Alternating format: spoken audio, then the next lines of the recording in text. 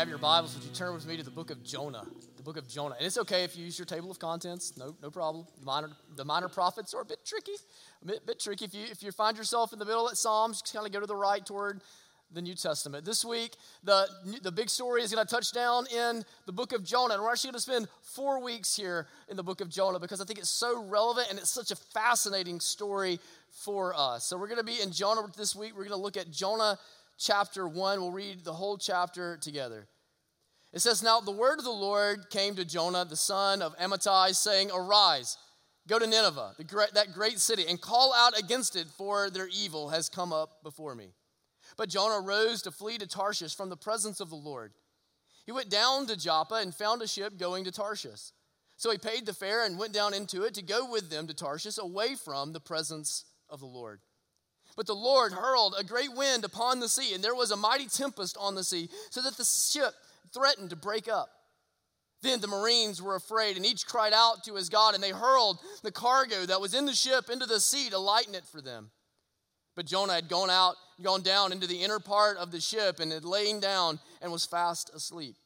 So the captain came and said to him, 'What do you mean, you sleeper? Arise, call out to your God. Perhaps that God will give a thought to us, that we may not perish.'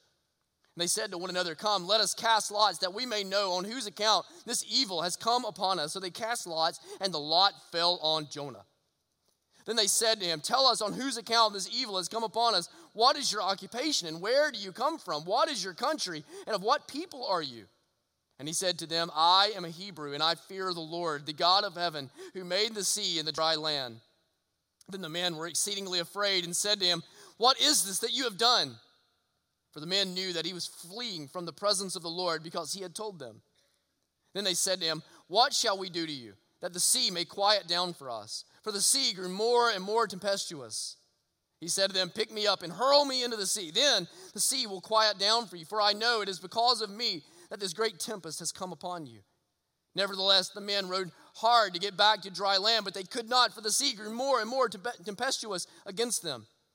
Therefore they called out to the Lord, 'O Lord, let us not perish for this man's life, and lay not on us innocent blood, for you, O Lord, have done as it pleased you.' So they picked up Jonah and hurled him into the sea, and the sea ceased from its raging. Then the men feared the Lord exceedingly, and they offered a sacrifice to the Lord and made vows. And the Lord appointed a great fish to swallow up Jonah. And Jonah was in the belly of the fish 3 days and 3 nights. Let's pray to the Lord together this morning. Heavenly Father, you know us as your people. We are prone to run.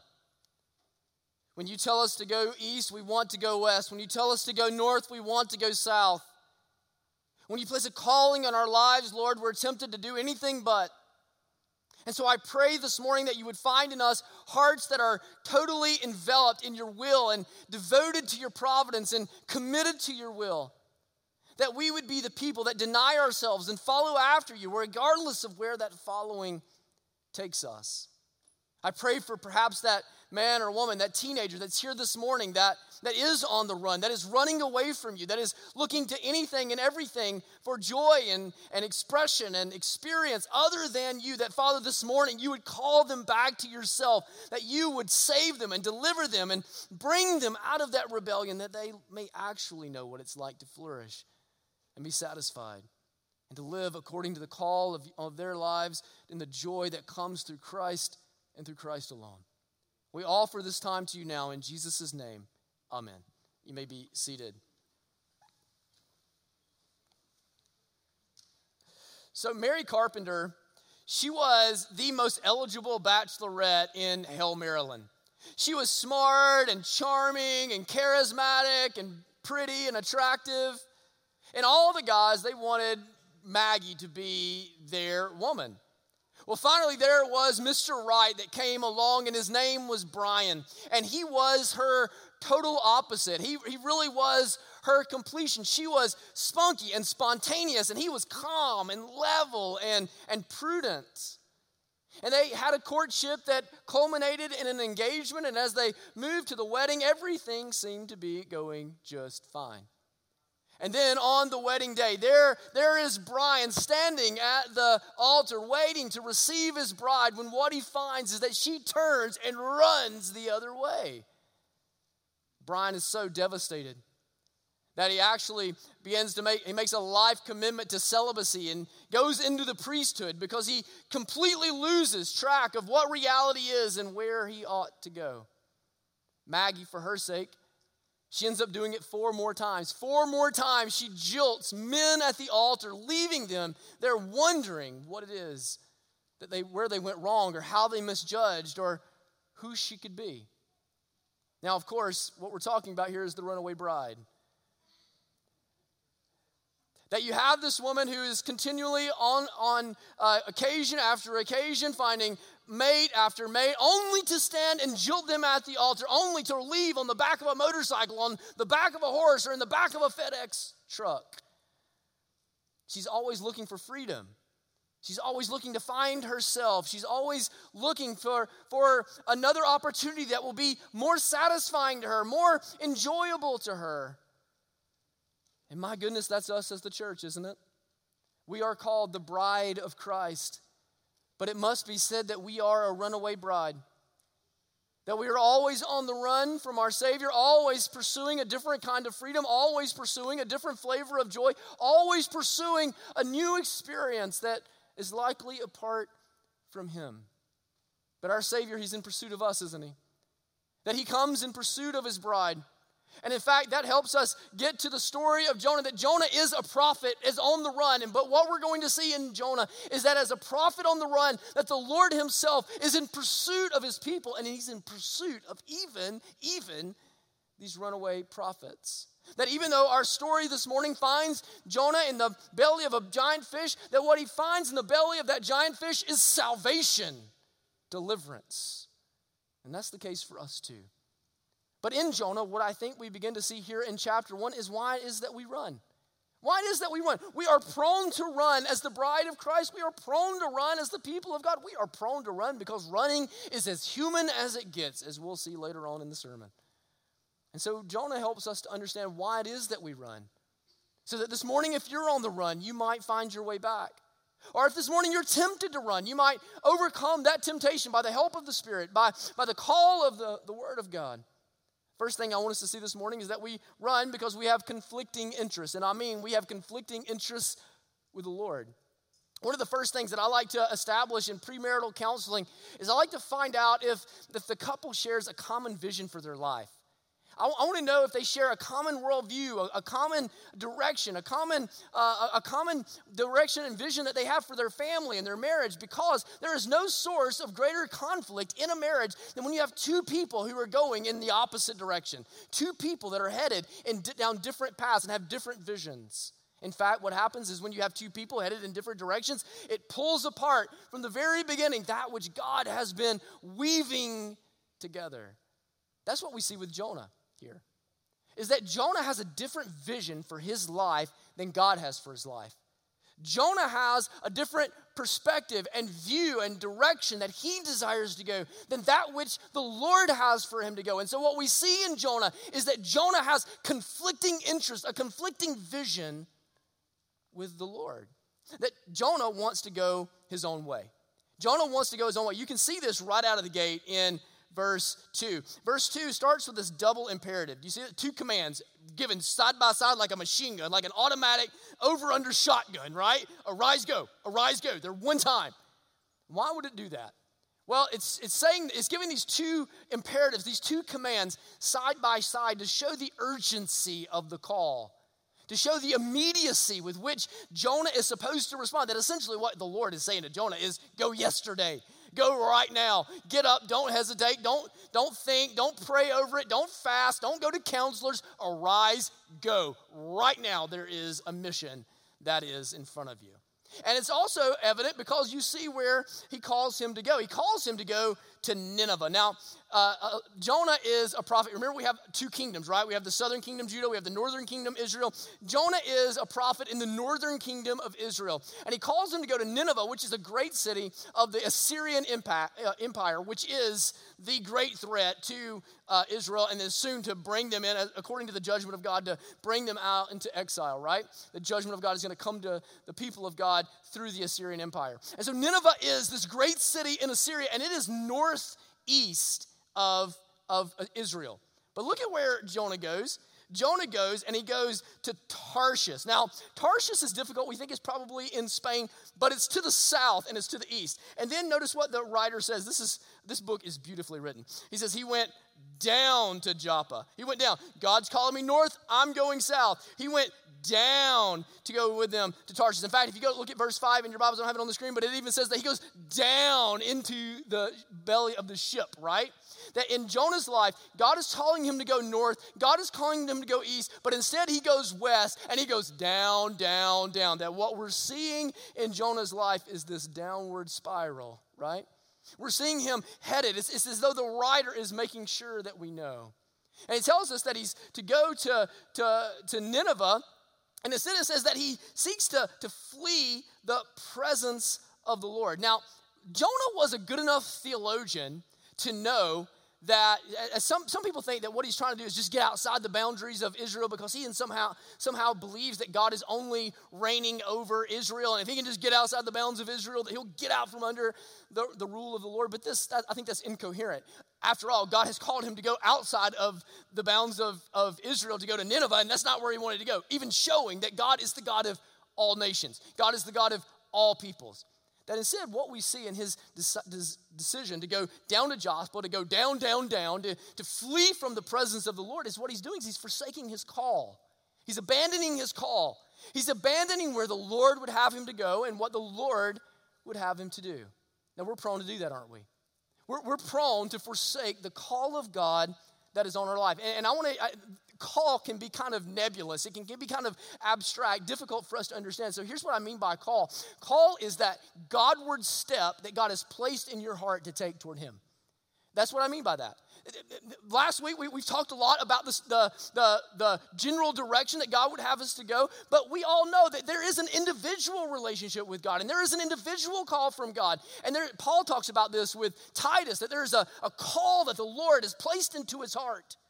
But there is an inward desire to go in a Godward direction that's not outside the bounds of Scripture. It's not just some dream that comes to you and that may contradict what God would have you to say and according to the Spirit in his word. But there is an intuition, a conscious desire in your heart that you must go somewhere. Well, what are we prone to do? Anything but. In fact, we're prone to be just like Jonah. And when God tells us to go north, we go south. When God tells us to go east, we go west. When God tells us to go up, we go down, down, down. Think about this in your life. Think about what this looks like.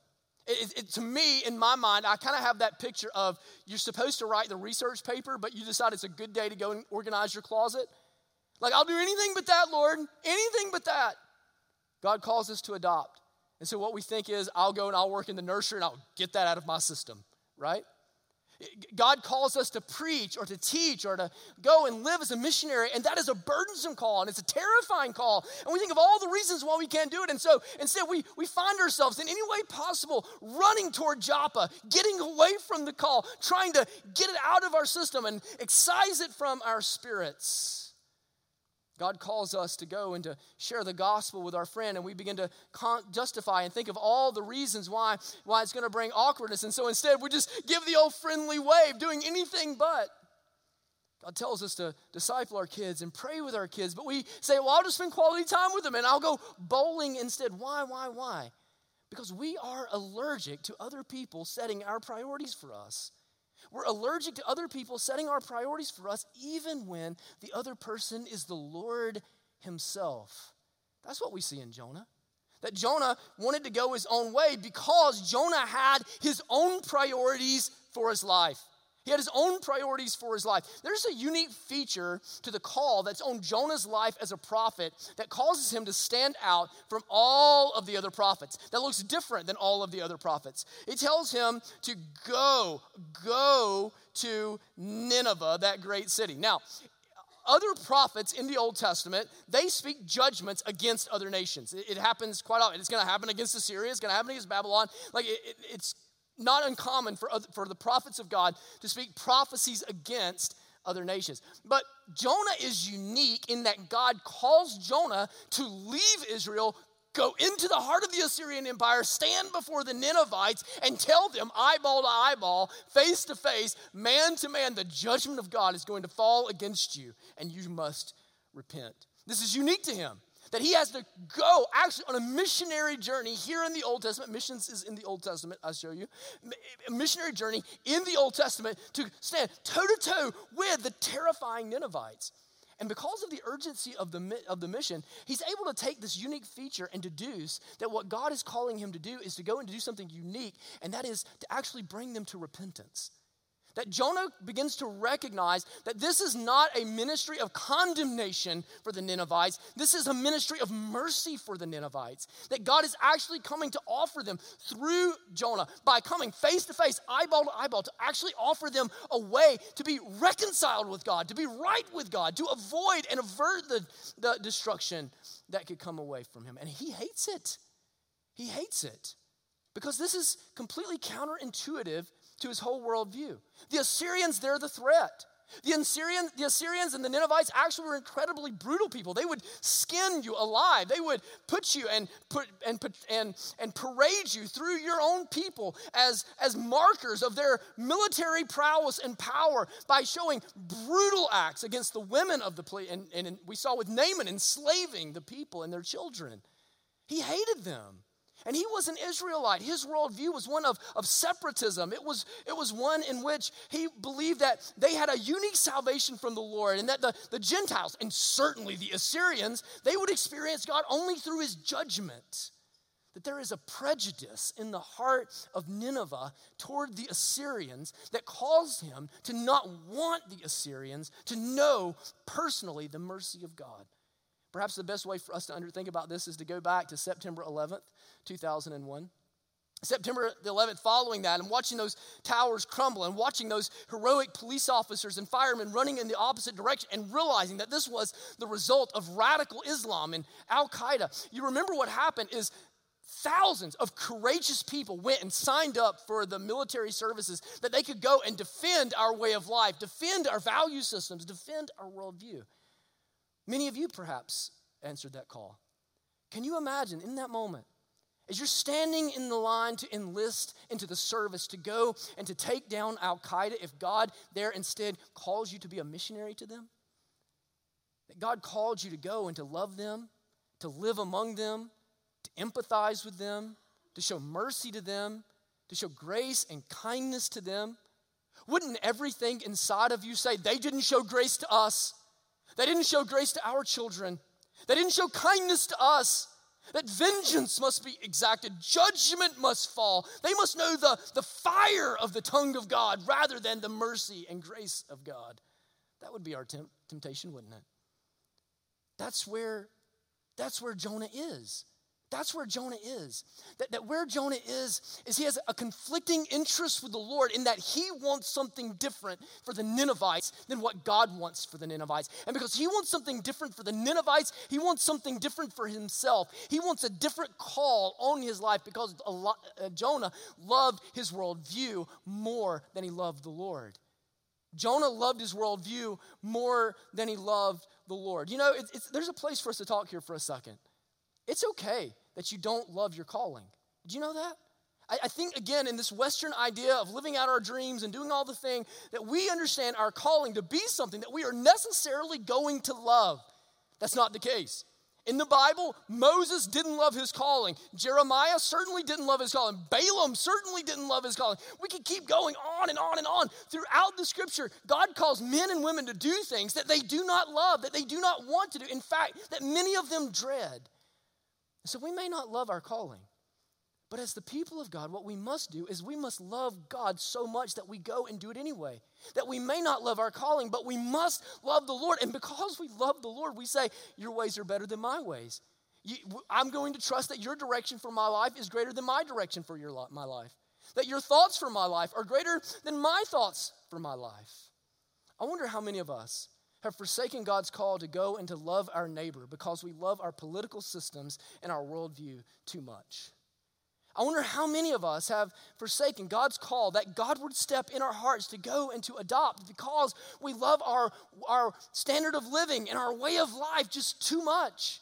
I wonder how many of us have refused to honor our government or that harsh boss that domineers over us because we prefer to hate them instead.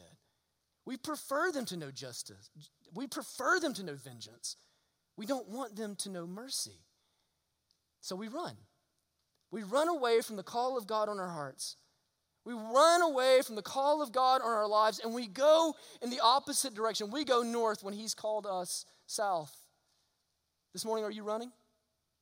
Are you running? The next thing I want you to see about Jonah and why we run is that we have an identity crisis. We have an identity crisis. If you watch The Runaway Bride, and it's a mediocre movie. It's not great. Some of you have never even heard of that. That's because I was asked this morning if I color my beard. Apparently, I'm getting older. So, yeah, right? That's not funny, is it? It's not funny. Tina, I do not color my beard. But if you watch The Runaway Bride, one of the telling scenes is that this New York journalist has come down. He's going to do this story on her, and he goes and he begins to interview all of her different fiancés that she's jilted at the bride, including the current one that she's about to jilt at the altar. And he goes and he asks them a series of questions. It always ends with the same question: how did she like her eggs? How did she like her eggs? And it's a strange question to ask, except what happens is over the course of 4 different men, she begins to answer that she likes her eggs a different way, always the way her fiance liked them. And so what's supposed to be evident to us as we watch is that she just becomes whoever she thinks they want her to be, that she has an identity crisis, that the reason that she keeps running, the reason that she keeps jilting them at the altar, the reason she keeps going in an opposite direction is because she doesn't really understand who she is. And because she doesn't understand who she is, she goes the other way. And that is what we see with Jonah. With Jonah, we see a type of identity crisis. You can imagine Jonah is down there asleep in the bottom of the ship, and all of the mariners, they're getting kind of ticked off with him. They're getting ticked off with him. They're like, we're up here bailing water and throwing our luggage overseas, and you are down there sleeping like a Calvinist in the bottom of the boat. Like, what's the story on that, right? And so they go and they wake him up and they get everybody there in a circle, and they're going to cast lots, which is kind of like the way that we throw dice or whatever. And Proverbs 16 actually says that the Lord directs the way that all of the lots fall. But in the minds of these pagans, this is a form of divination, right? And so he casts lots, but the Lord, because he directs all things, even the fall of a lot, identifies Jonah as the cause of this tempestuous storm that has come against them. And all of them, they got big questions, as you can imagine. Here they are. They've already lost all their stuff. They're on the verge of their ship breaking apart. In fact, the ship personifies itself and says, I'm breaking in the story, if you could read it in the original Hebrew. And they come in and say, who are you? Listen to the questions that they ask him.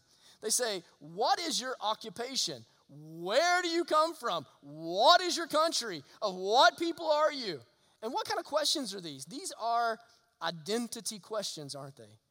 Tell us who you are. Because maybe if we know who you are and what your heritage is and who your God is, we can figure out the situation that's happening in the midst of the storm. And perhaps, maybe we can save ourselves and save our ship. And so what we learn about Jonah is that Jonah knew who he was. Jonah knew who he was. He was clear on who he was. Listen to what he says. He says, I am a Hebrew. I fear the Lord. This is the covenant name. You'll see it all caps in your Bible. Yahweh. I fear the Lord, the God of heaven, who made the sea and the dry land. This is really what they want to know. Who is the God that is responsible? And Jonah speaks with startling clarity. He says, I am a Hebrew. And as a Hebrew, I am in covenant with the God that is greater than all of your gods. I have a special and unique relationship as a child of God, as Israel's firstborn, as God's firstborn, Israel. And because of that, I have a relationship with the God who is the God of the dry land and the God of the sea and the God of the storm too, you see. He knew exactly who he was, and that's why it's startling that though he knew who he was, he didn't live like it. He didn't live like it, did he? look at what he says about himself. This is so bold to me. And especially if we go against the backdrop of what all we just learned with Elijah and Elisha about the fear of the Lord. Look at what he says. And he said to them, I am a Hebrew and I fear the Lord. I fear the Lord. Remember what we said the fear of the Lord is. The fear of the Lord is a direction for your life. The fear of the Lord is an orientation of your life. It is to have the Lord in all of his callings and all of the responsibilities that he places upon us and all of the directions that he calls us, is to have him at the center so that he is the decisive person in your life, the one who establishes all of the priorities and the directions and everything that you're going to do. And so here he is. And he says, I fear the Lord, except I'm living as though the Lord is powerless. I am one who lives in covenant with the Lord. And while he says I am in covenant with the Lord, with a special relationship with the Lord, he is literally trampling the covenant.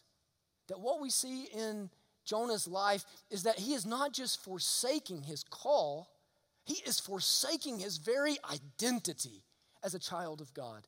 That here he is as God's son, and he is living as though he doesn't know God at all. Is that you? Are you God's son, God's daughter? Knowing exactly who you are in Christ, knowing that by God's grace you have been adopted into his kingdom and part of his people, but yet you live in conflict with your identity, in conflict with who you are. You know who you are, but you don't live like it. See, Jonah, he couldn't face it.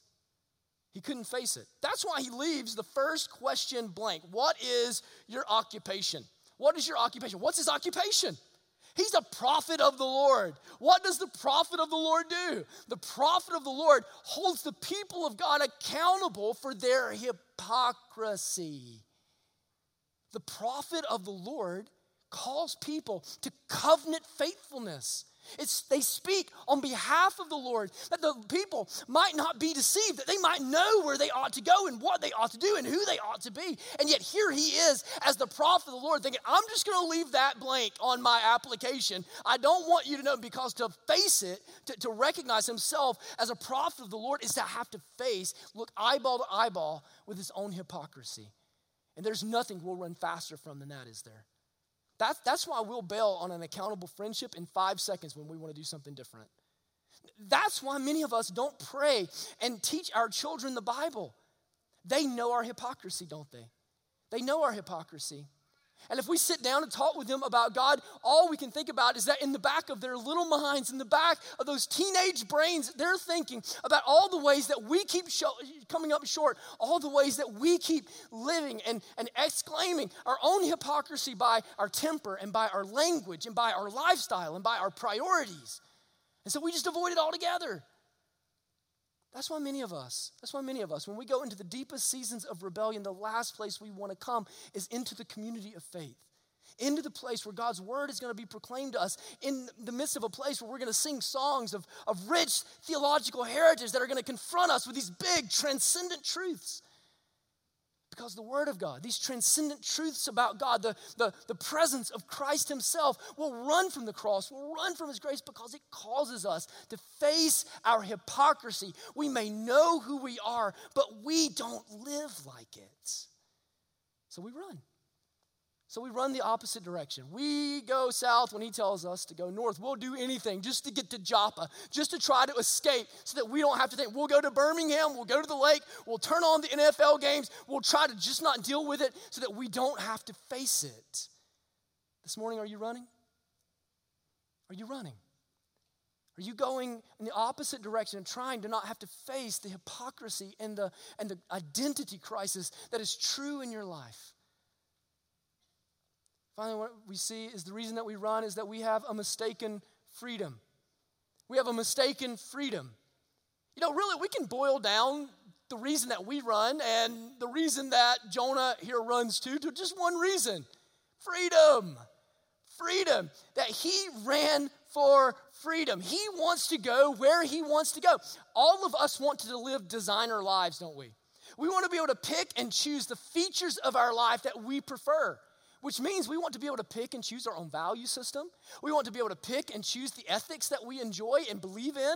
We want to pick and choose the parts of God's word that are natural and comfortable for us and be able to exclude those that confront us and are difficult for us. We want to pick and choose the teachings of Jesus so that we can love the parts that are about grace and dislike the parts that call us to faithfulness and call us to account and call us to bear fruit. We want to have these designer lives where we can kind of construct our lives as the engineer of our own destiny.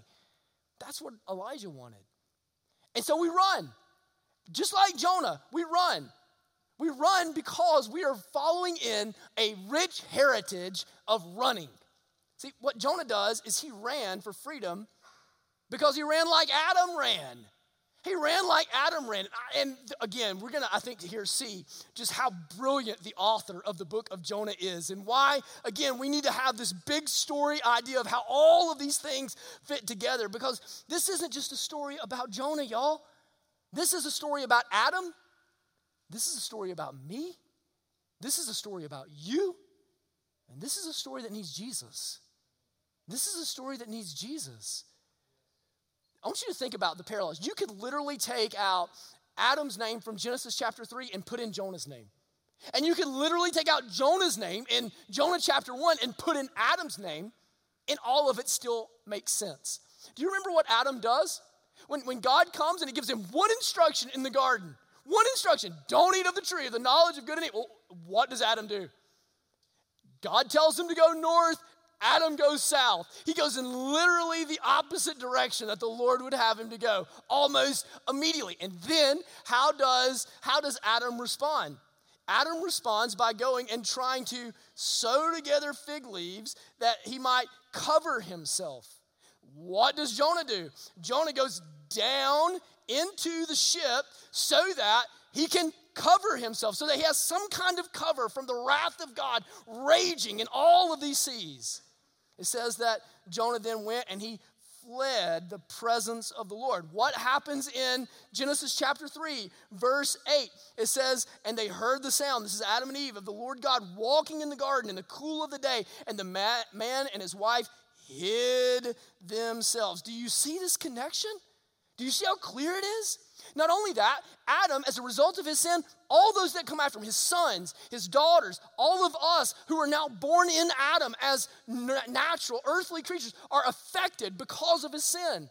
In the ship, who is affected most by Jonah's sin? It is the other mariners. God's wrath is coming against them because of Adam. Do you see the connection? And the author wants to make sure that we don't miss it. He wants to make sure that we don't miss it. So this is amazing. Jonah chapter 1, verse 10, all of the mariners gather together and they go to confront Jonah. And do you see what the question they ask him? What is this that you have done? What is this that you have done to bring this against us? Did you know there's another place in Scripture where word for word, syllable for syllable, accent for accent, that question is asked exactly? Is God to Adam and Eve in Genesis chapter 3, verse 13.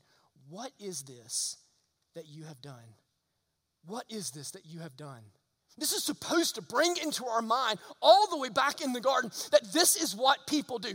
This is the inclination of the heart of a human. The inclination of the natural heart of a human is to run away from God. And so here is God saying to Adam, those he created in the garden, and now to Jonah, who is a covenant child of his, why would you be so deceived?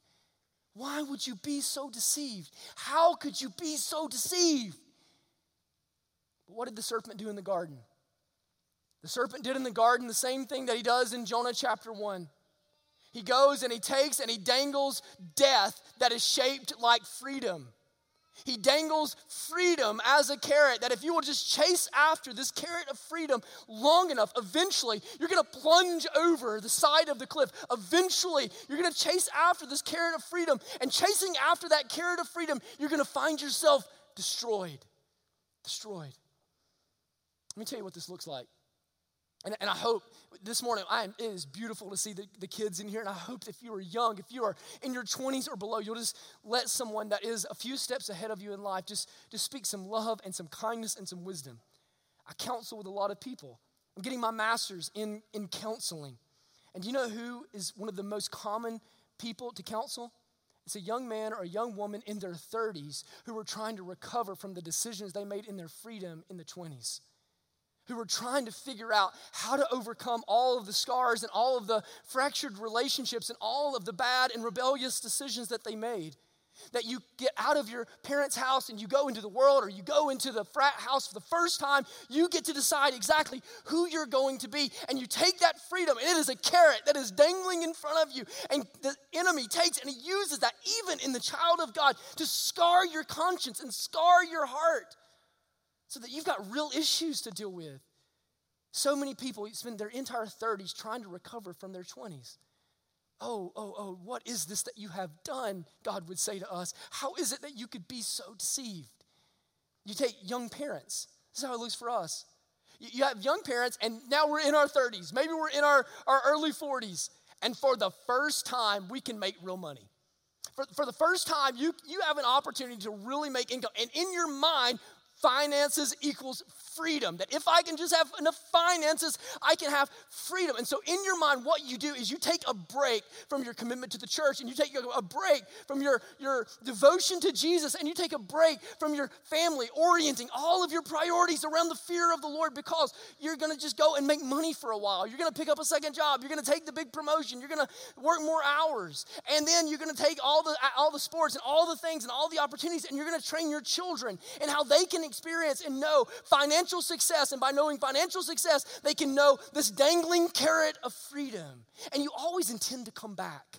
You always intend to come back. I know that. You always intend to come back into the fellowship of the church. You always intend to re-engage with Christ. You always intend to bring your children back and raise them in the fear and the admonition. You always intend to come back. But what happens is you end up spending a decade from about 16 to about 26 on trying to figure out how to overcome the warped values of your children, on how to help them see what is happening in their life, what is leading ultimately to their poor decisions and their bad judgments. And it's because we chased after the carrot over the clip, man.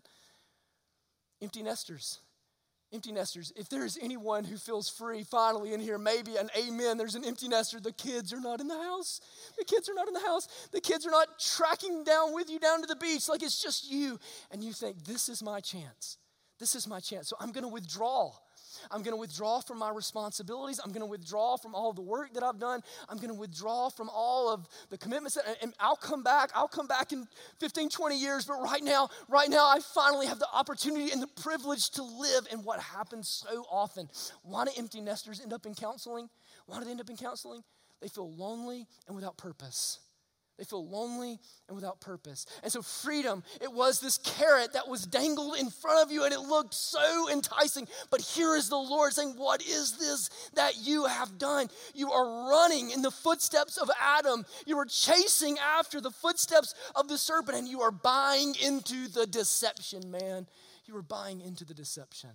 That's what we see in Jonah, and God, goodness gracious, that is exactly what we see in us, isn't it? See, Jonah, he ran like Adam, but he ran unlike Jesus.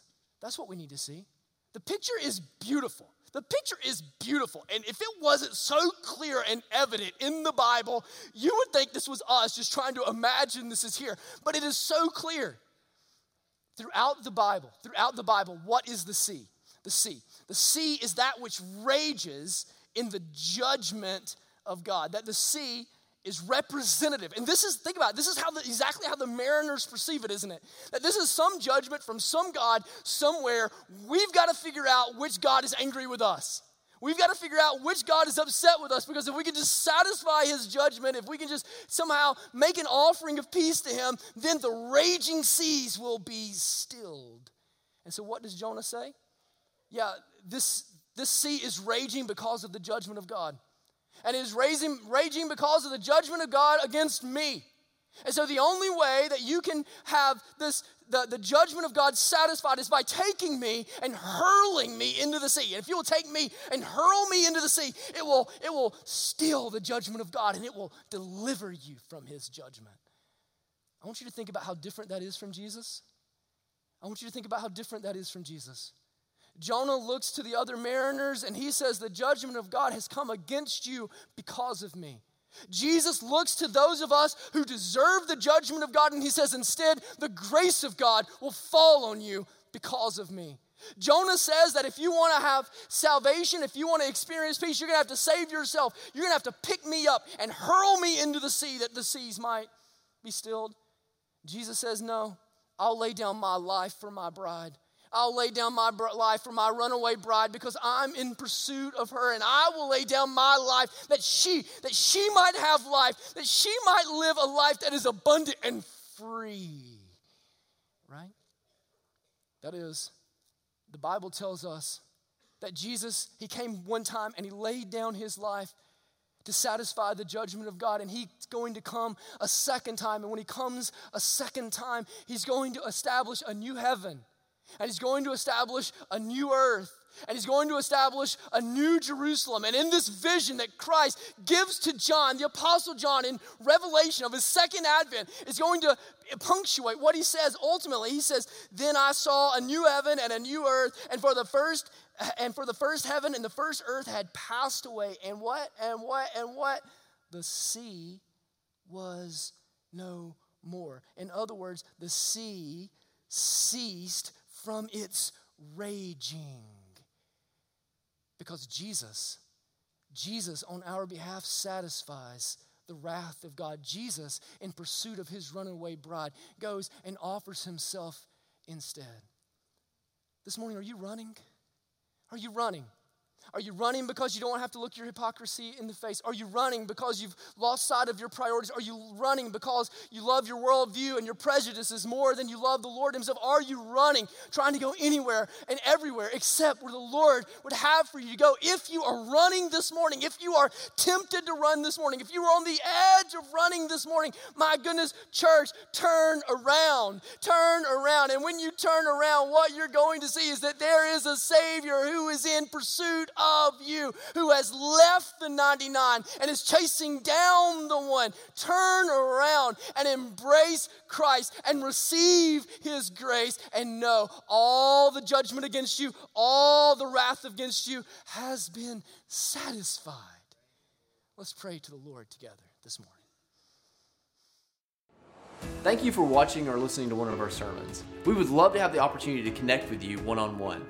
We are not a perfect church, but we are a joyful church, and we want to help you increase your joy in Christ. We would love for you to come and worship with us one day soon. You'll be able to find information about our worship services, about who we are, what we believe, what we do, and what we're hoping to accomplish on our website at ironcity.org. And we would invite you to go and to check out all the information there. We look forward to seeing you soon.